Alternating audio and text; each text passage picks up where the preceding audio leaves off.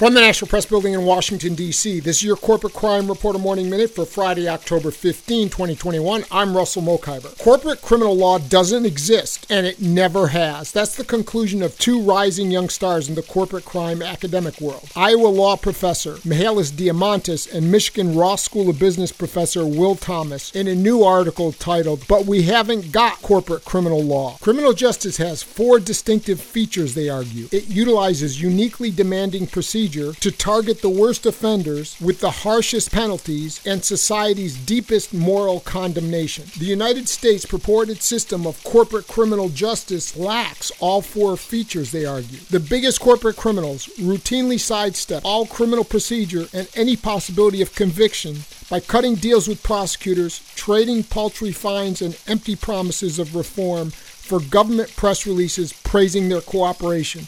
For the Corporate Crime Reporter, I'm Russell Mokhiber.